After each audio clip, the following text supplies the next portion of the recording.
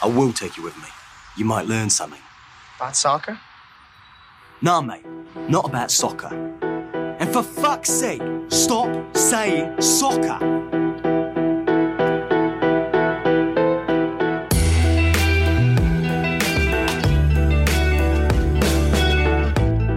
If you catch a glimpse of lifestyle trends on TV, on Instagram, or in the supermarket checkout lane, you will know that Scandinavia has been all the rage for a while in the US. Any good vision, say an egalitarian, happy society, or a cozy living room, or a healthy diet, wrap it up, write Scandinavian or Nordic on it, and it will probably sell. Consider this just a random magazine quote. Lagom is a Swedish term roughly translated to not too little, not too much, just right, the experts at Swedish cider brand Rivalries tell us. Lagom encourages us to create a happy life by choosing to live a balanced and fruitful existence. Or this tourist ad. Stockholm is beautiful, clean, and easy to explore. It's stylish and sophisticated with impressive buildings, grand boulevards, cozy cafes, charming alleyways, and relaxing green spaces. But this is the assistant professor of football. Welcome, by the way. So we should also consider this newspaper report from August 2022. Chaotic scenes erupted at a Stockholm stadium when supporters turned violent against one another after Sunday's football match. Shortly after the first whistle, supporters of IK and Hammarby attacked each other and started violence and a massive fire at the arena.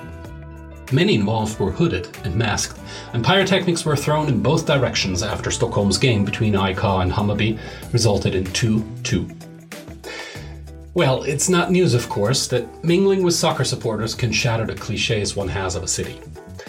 In Stockholm, the situation is particularly interesting. For one, there's a seeming contrast between Sweden's self-understanding as moderate and balanced and happy and consensus-oriented, and heated soccer rivalries, on the other hand. And heated they are, quite literally. For some video footage, please go to the show notes for this episode. It's also particularly interesting because Stockholm doesn't just have 2 teams in the top tier, but 3 rivalries, one of the very few big European cities to do so. And it's particularly interesting to me because, full disclosure, I really like Sweden. I have since I was in high school and learned the language during my otherwise wasted time in the Austrian military. And I've been to Sweden numerous times, next time again in May, God willing. But even I, well, that sounds presumptuous. I mean, even I, who was pretty interested, haven't always been able to grasp Stockholm's soccer landscape. Victor Asp is my guest for this episode. He's a soccer journalist from Stockholm, and just a very, very astute mind in analyzing the darker side, but also the more fanatic side of his home city. You're in for a rare and entertaining tour through what makes each of Stockholm's 3 big clubs so distinct, but also what makes Sweden different from what you might have thought it was and what it would be like to visit a game day there.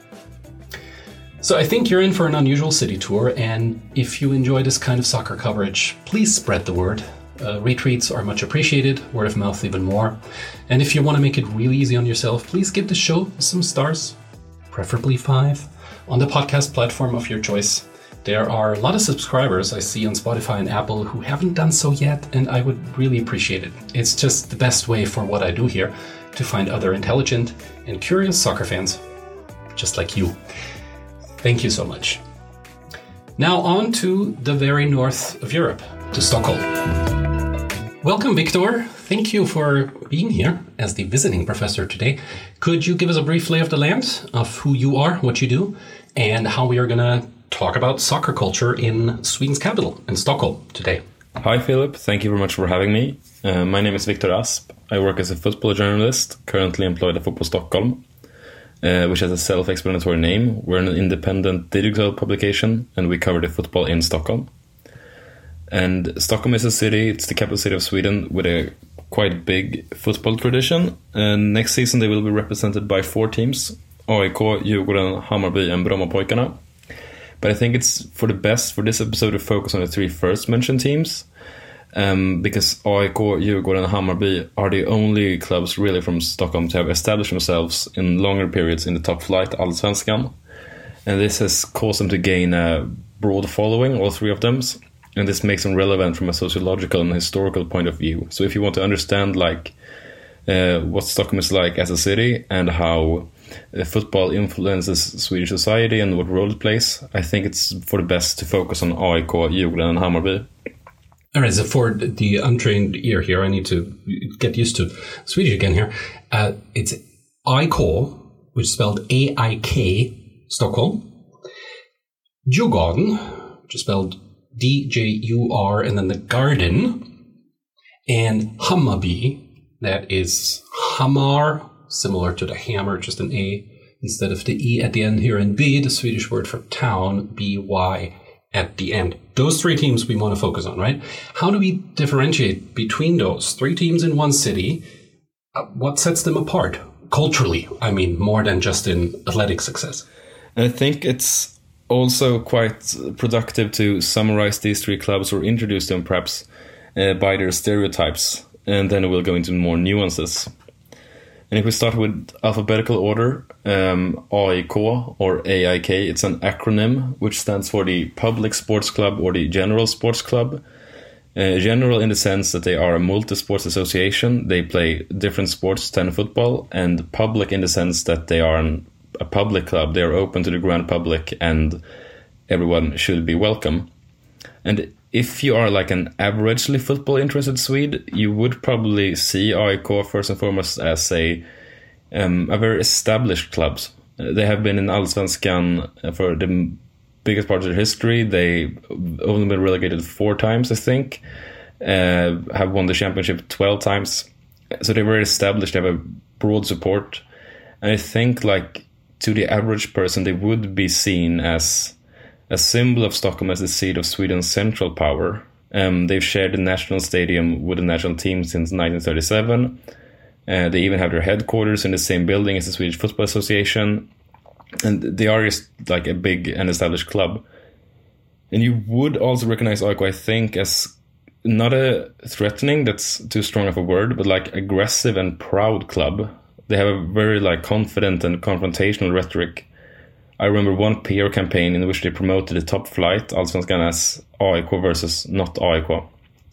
So they just like published the match schedule for the season, and all the games were just read AIK versus not AIK, which is, you know, very confident and almost like confrontational with the whole of Swedish football establishment.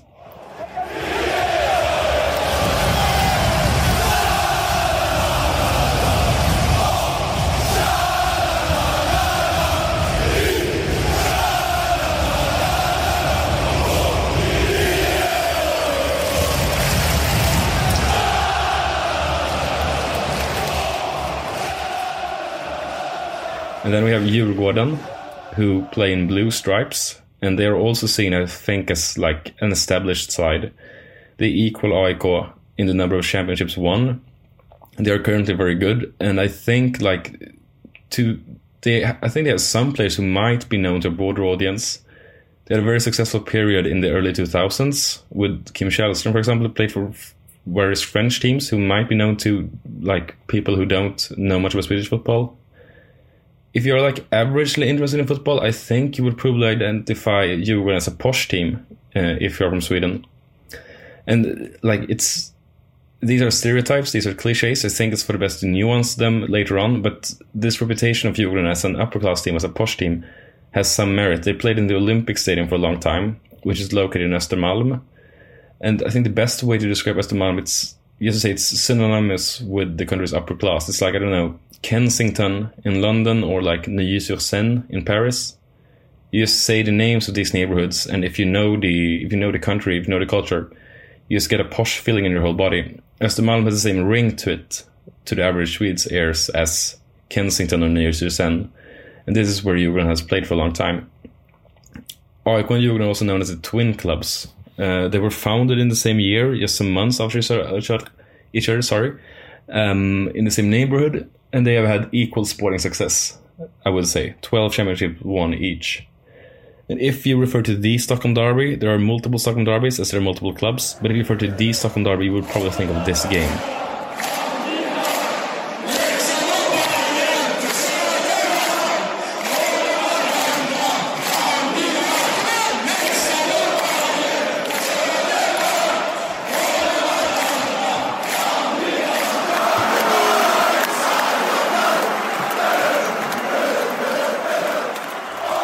And then we have the third team, which is relevant to this episode, which is Hammarby, a team who play in green and white and are the only team in the top flight who are historically located in southern Stockholm. And this geographical distinction is quite important because if you look at the map of Stockholm, you will be struck by how present water is. Like, neighborhoods are literal islands, so when you change neighborhoods in the city, you just can't miss it. And given that the historical neighbor of Stockholm, the Old Town, is located directly in the middle, the north-south divide is very present. So Hammarby has had historically the southern parts of town to themselves, which kind of shapes their self-understanding. AIK and Djurgården see themselves as a team representing Stockholm as a whole, whereas Hammarby are more content with being a local team representing just Södermalm and its southern suburbia, and not Stockholm as, the whole capital city. So I think that's like the overview. And like Hammarby, if you're averagely interested in football, you would see Hammarby as like, I don't know, the cult team maybe in Stockholm. They are notorious underachievers, only having won one championship and one cup to AIK and Djurgården's 12 each. So they are underachievers historically. And they are also known for like having a loyal and large support, which makes them quite interesting. They are like both cult and mainstream. They are cult in the sense that they are like, the name has a ring to it, and there are a lot of like myths and perceptions and ideas of this team, but they also have a very large following, which has increased a lot in size in the last years. So they are curiously both mainstream and cult, I would say. So that's like a quick summary of the teams and like how they relate to each other, and then we can go into more details perhaps later on regarding the history and identity and self-perception of each.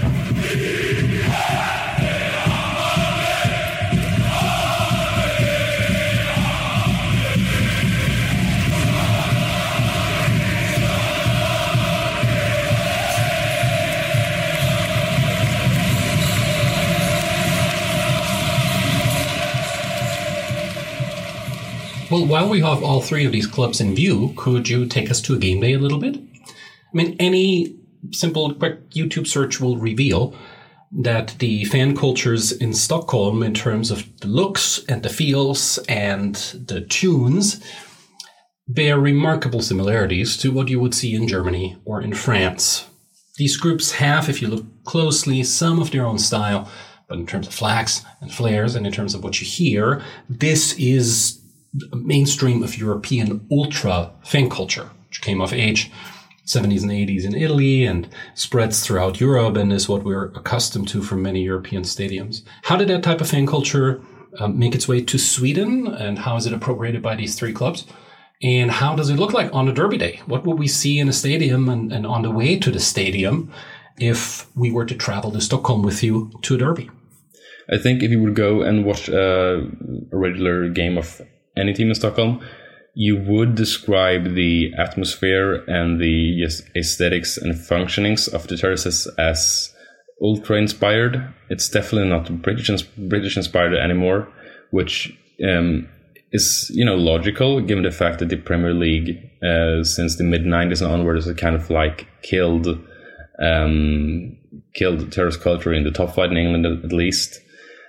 So like I would go as far as saying that from 2000 onwards, British football culture has kind of lost its relevance as a point of inspiration for Swedish supporters. Instead, you have like these big choreographies, you have these courtiers to the games, you have this melodic chanting that goes on for the whole game, with songs that don't always reference what happens on the pitch. All Stockholm teams have established ultra groups who act like, like the dirigents of the orchestra. It's not a situation as in Italy where an ultra group can have like thousands of members. There are smaller entities in Sweden, and they really make their mark. And I think it's a natural development. In the 90s and maybe even in the first decade of the 2000s, I think it's safe to say that the British fan/hooligan culture was maybe more inspirational in Sweden, but that's a culture that is very close to a lot of people. If you're to be a hooligan, you have to be violent. You often have to be a man. You have to be macho, and this is not all people who want to dedicate themselves to football culture fall into these categories, and are perhaps more attracted to an ultra style supportership, which is more accessible. So yeah, if you go to a football game in Stockholm, you will see these big terraces populated by people who chant together, who sing together, who sing songs that are not in direct reference to the development on the pitch. You will see a lot of banners, a lot of flags. It will be this kind of like European, continental football culture, supporter-wise. Right, and that's what I've observed as well whenever I was in the country. What I could never quite put together in a seamless way is that Sweden's self-understanding, and certainly the perception of Sweden abroad as well, is that of a very consensus-driven country, and a country that really values the middle ground, and that values moderation in all things. Ultraculture, as it stems from Italy in the 1970s, 80s, and then spreads throughout Europe, is by its very nature an excessive subculture, right? It's a provocative subculture in terms of optic, in terms of the words used, the chants used. How does that square together? Should we adjust our picture of Sweden a little bit in order to fit ultras in? Or is there a particular kind of flavor to Swedish soccer support that matches with the cliches we might have in our minds about Scandinavia and about Sweden in particular? What's very important to understand is that Sweden is a country that's very shaped by, I mentioned the culture of consensus. It's been ruled by the Social Democratic Party for, I think they had 40 years without interruption. So, if I could just say something about what I think it's important to understand about Stockholm as a city and Sweden as a country is that, and now we can go on tape. I think I mentioned Sweden is a very centralized country. It's a country where almost everything, all centers of the center of influence is very much Stockholm. It's a centralized country, in the same way that maybe France is centralized or Spain is. And there is this, there is this view of Stockholm from the outside as a beautiful city, but as a city where nothing of human value is made. I think it's obvious when you read novels from the mid 21st century or from 20th century that describe Stockholm, and Stockholm is almost always portrayed in a negative light. If you read the novel series novels about a crime, which was marked the birth of the Scandinavian noir genre, Stockholm is described as this cold, inhumane place where people are stressed, where everything is dirty, where criminality has where criminality is very present, and you struggle to see things in. You really struggle to see positive portrayals of Stockholm in pop culture in the 21st century. I think it comes down to Sweden being a country which has had its, problems with the concept of urban living as the ideal. When the Social Democrats famously ruled Sweden for 40 years uninterrupted, and when the right managed to win back government in 1976, if I'm not mistaken, it didn't do it on a conservative or fiscally conservative platform. They did it on the agricultural right platform, the right platform that won the right the power in the 70s was a platform that was skeptical not of the welfare state or civil rights. It was skeptical about administration, bureaucracy, and urbanism. And I realized this will probably be pretty alien for the American listeners. But Stockholm as a capital city, it's a capital city that is uncontested, but yet has bad self-confidence, which, it's apparent in like the depictions even later on in a scientific report called Stockholm International. Guy Erling writes about Stockholm that it's a bright neon light in the dark Nordic night. It's a city of endless celebrations around Stureplan and the posh areas. This in a country where people struggle to make ends meet in their dying homelands. It's a city of endless cheek kissing in a culture where a grumpy headshake is the warmest display of affection. Stockholm is enchanting, attractive, and repulsive. Like it's a city that has almost like a schizophrenic self-view, and it's very much the center of the country, but still it's too urban, it's too right-wing, it's too hectic for people to perceive it as really humane. And I think this, like, if you read Karina Ramqvist, which is one of the best authors portraying Stockholm, in my opinion, when she writes about Stockholm in the 90s, there's an excerpt I could read to you from her novel Alltings början, which translates to the beginning of everything. It's a coming-of-age novel. Yeah, please. We return to the topic of discussion, the usual whining about not only the absent underground clubs, but about all other cool diversions that our city lacks. That wouldn't work here, is Pelle's usual response when someone suggests a new kind of bar or club that should open here. Here, in this godforsaken city, in this cold, small, uncivilized part of the world, only the most basic things seem to work, and barely that, is his judgment. This is a shithole that wants to seem continental and cool and tough, but the truth is, it's not even on the world map. No one would give a damn if the islands it lies on were to sink into the ocean. So it's a city with curiously bad self-confidence, which I think comes down to mainly the fact that Sweden, for such a long time, for such a big part of the 20th century, was ruled by the Social Democratic Party, which came under a lot of criticism for,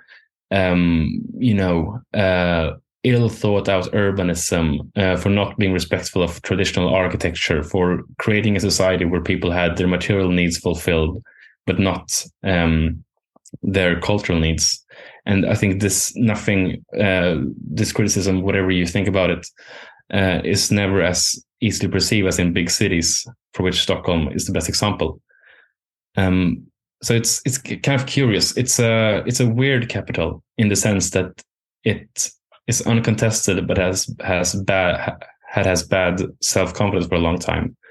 And I think the way this is relevant to football is that it creates kind of a self-image among people from Stockholm that this city is what matters in Sweden, and the general interest for the rest of the country is not really there. The capital is too different from the country in general to actually to bridge the gap. And I think this creates like the interest for the derby games. This is the reason why the Stockholm teams find their biggest enemies and can muster the biggest animosities in Stockholm at their home ground, rather than having rivalries with teams from other cities in Sweden. That's fascinating. And it's a great example, too, of how soccer and football culture can open up a view on a country that is very different from a superficial view from abroad. I think many Americans still suffer from this image that everything Scandinavian is cozy and comfortable and soft and candlelit. And you gave us, and I think soccer gives us, a very different portrait of the city and this culture. That's great.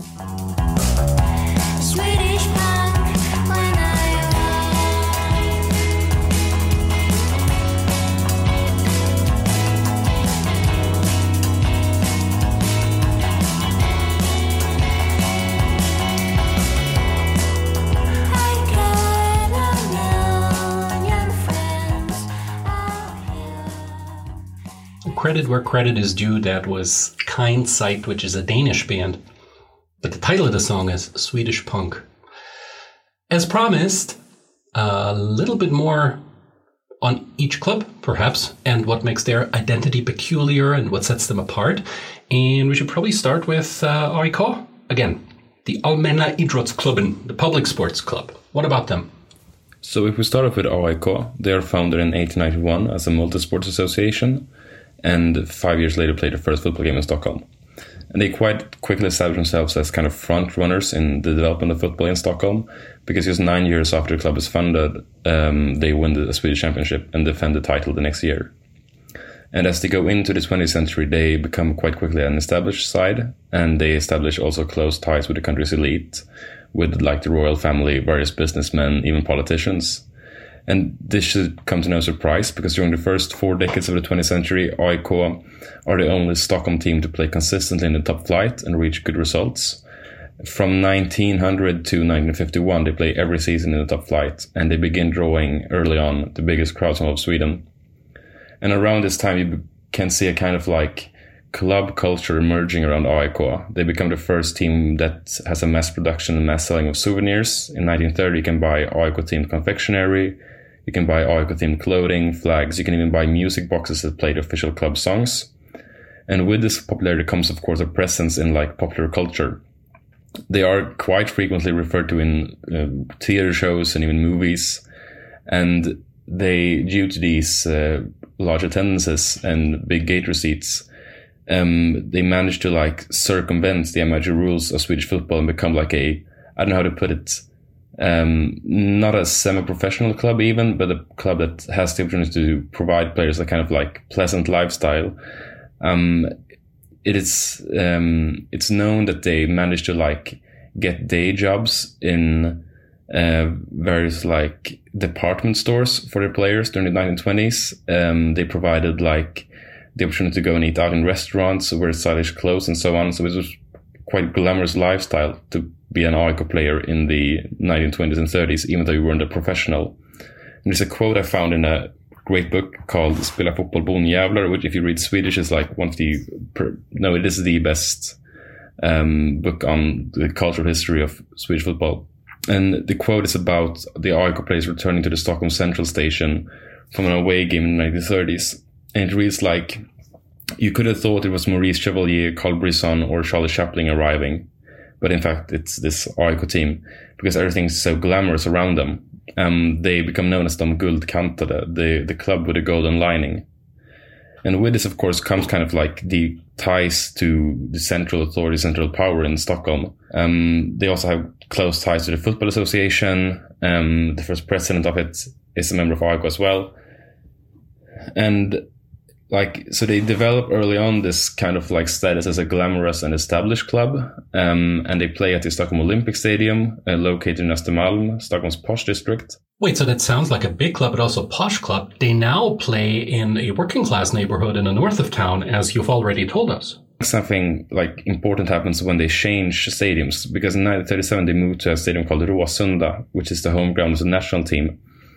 And the stadium is partly built with money AIK lent to the FA, which kind of like underlines just how established they are. The dynamic that the Football Association has to ask AIK for help, not the other way around.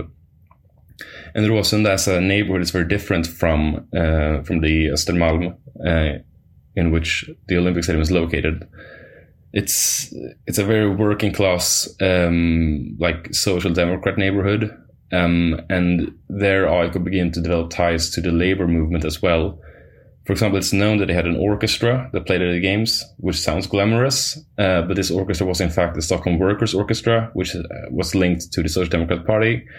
They played a friendly game against the Metal Workers' Union in 1941, from which the gate receipts went to the union, who was at the time on strike. They also had ties to like the labor movement's assurance company and the labor movement's national chain of grocery stores. So in the mid of the 20th century, they become like this multifaceted club. And this reputation and image has been like enhanced from then onwards. AIK pioneered the like organized supporter movement in 1981, when their supporters organized under the name Black Army, which was of course taken from the Manchester United's Red Army. And they kind of like added this, you know, I don't know, but provocative youth culture layer to the club.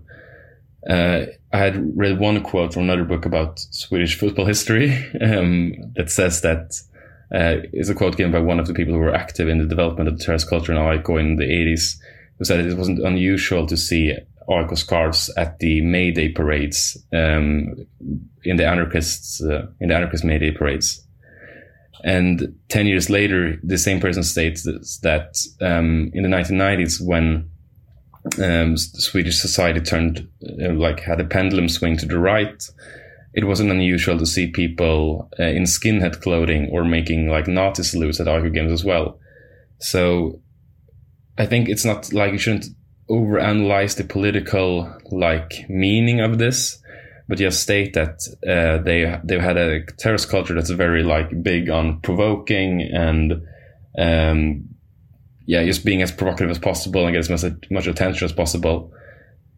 At the same time, like being a place that strives to be welcoming to everybody. And it's also interesting, like, if you look today, if you go to an AIK game, it's like going to a supermarket, as one AIK supporter once put it. Like, you're just in the midst of a lot of regular and normal people. But at the same time, AIK is also a club that, you know, they've had, like, many prime ministers have been supporters of AIK, but many Swedish rappers as well. Their club hymn is sung by some punk rockers, some pop artists, some rappers again. So it's a very like diverse and multifaceted club, which still has this reputation of being a symbol for the central power in Stockholm, with the ties historically to the country's elite and with the ties to the Football Association. It sounds like in many ways the number one club in town, at least that's its self-understanding, right? It's a club for the masses, but also a club that's very well connected in the elites with all the political swings throughout history that come with that, right? Jag Ivan Torina mot Moskva. Vila i fred. Jag Sveriges bästa fotbollslag. Jag störst i Norden. Jag allmänna idrottsklubben. Jag AIK.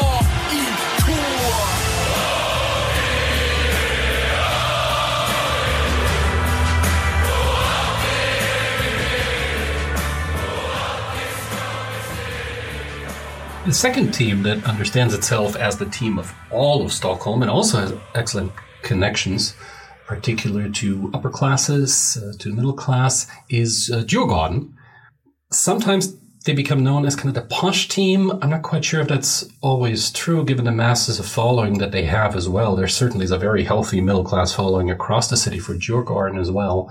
What sets them apart? They're founded barely a month after AIK, so those two have been twins from the beginning. What about them? Yeah, the second team that I think is important to know something about, if you want to like talk about Stockholm football, is called Djurgården. They play in blue stripes. Since 2013, they share the same stadium as Hammarby, but for the most part of history, they played at the Stockholm Olympic Stadium. And Djurgården, they are founded just like AIK in 1891. At the start, they are founded as an association for people who live on a small island called Djurgården.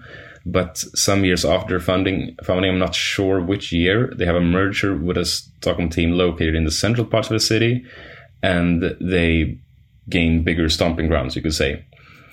And they are like from the get-go, they are considered to be like a, you know, middle class or people's club. There are some depictions, at least historically, of how players who played for Djurgården and went on trial with AIK were disappointed with the fact that they had to like use formal titles and speak in a certain manner when visiting AIK, who at the time were seen as the more established, more aristocratic club. And this reputation will change later on in the 20th century. The clubs will kind of like switch places, identity-wise.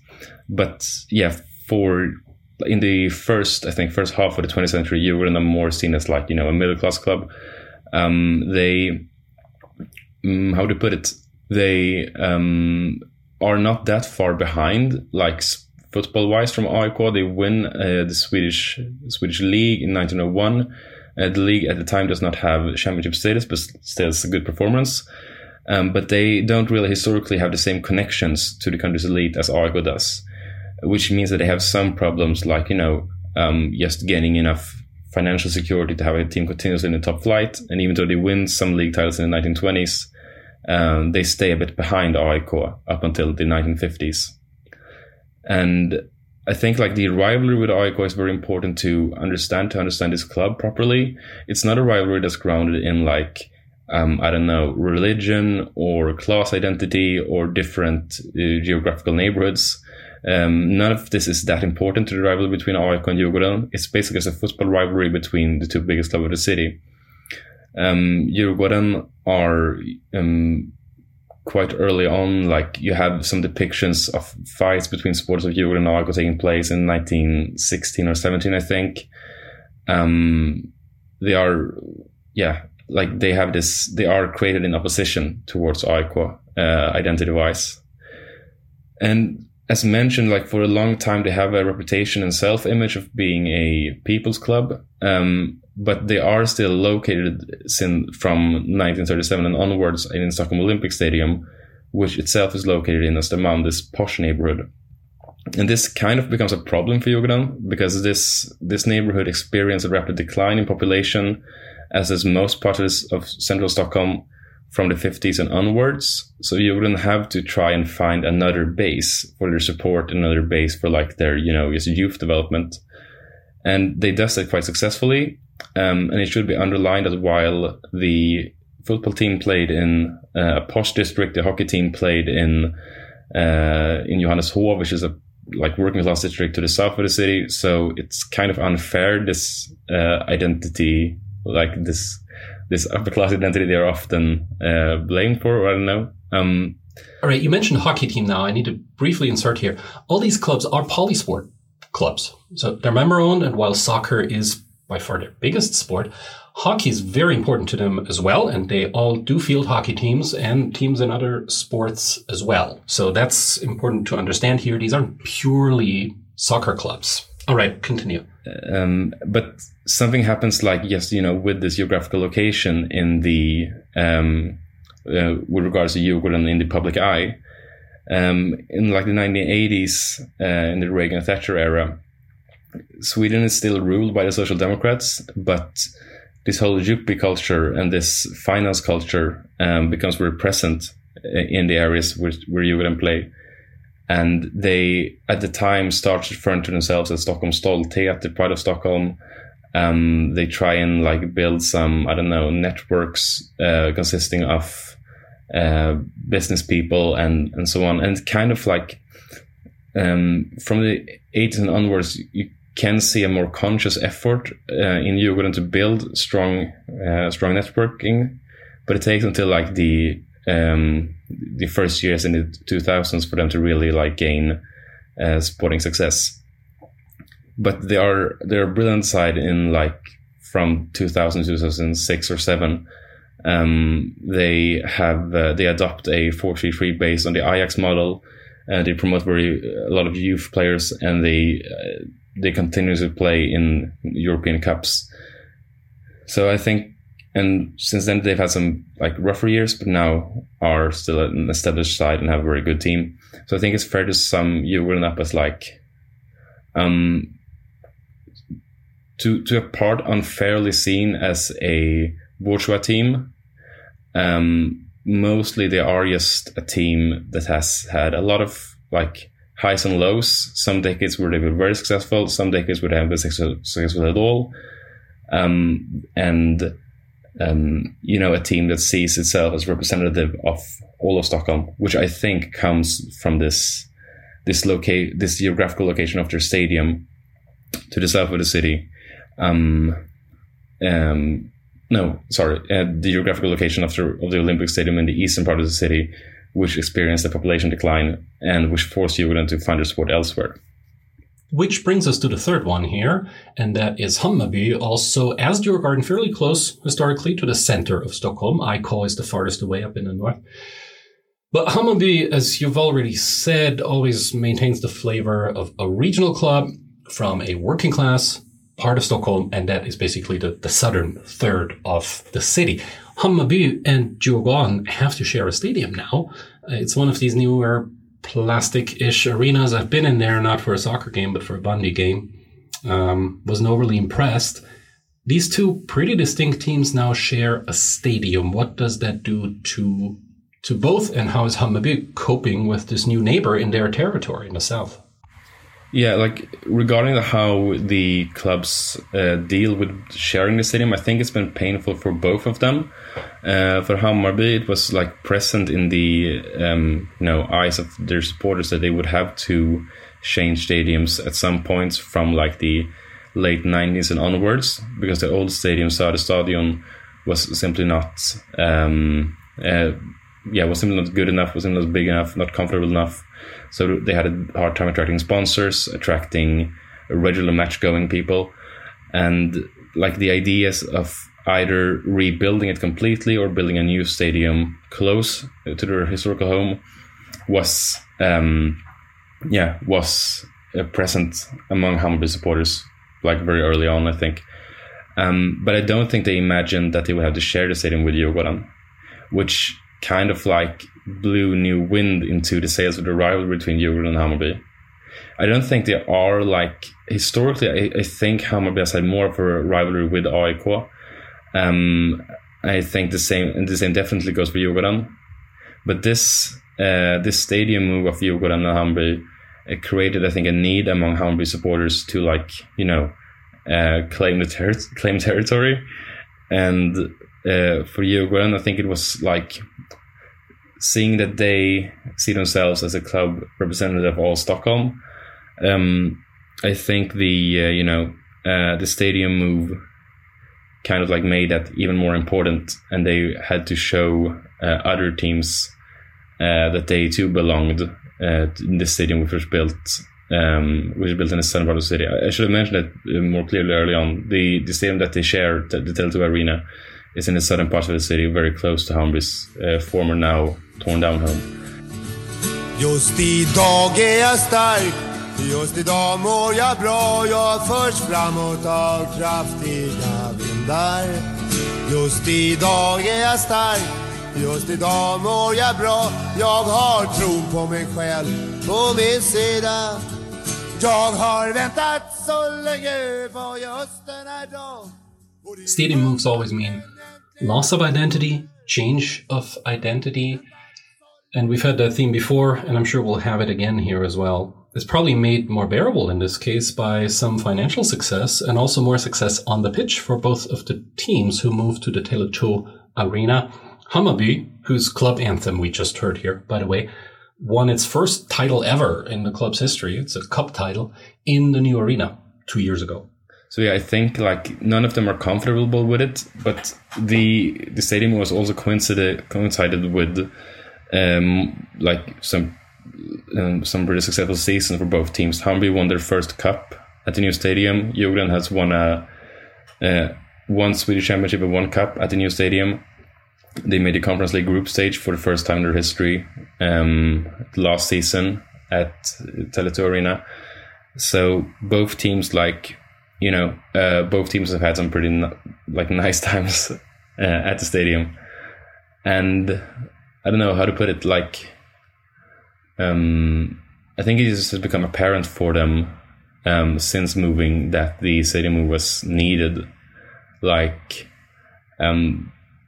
Had both of the teams stayed in their old stadiums, if they had been allowed to stay, I'm not sure they would have attracted as large crowds as they do now. They would not have attracted as much sponsors as they do now. That one is clear. And the perspectives for success on the pitch would have been much more difficult. So, yeah, it's an uncomfortable move, but I think they now, 9 years with it being reality, both of them are slowly getting to grips with it, but it has really made the rivalry more intense. And yet it's still only one of the three in the city. Thank you so much, Victor, for being a tour guide for us through your city and through its soccer culture, and all the best to you in your work for the future as well. Thank you so much.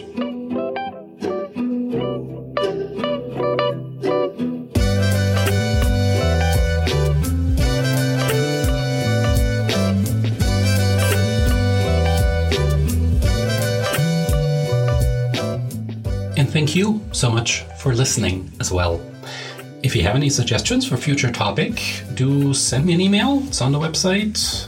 Send me a message on Twitter or on Facebook, and I'll certainly see what I can do. In the meantime, I'm very grateful if you leave a quick star rating and or subscribe or spread the word to your friends. I look forward to hearing each other again in 2 weeks. I'm not going to make any super firm promises, but probably we'll meet again in Zagreb, Croatia, around the time of the Yugoslavian Civil War. Until then, be well.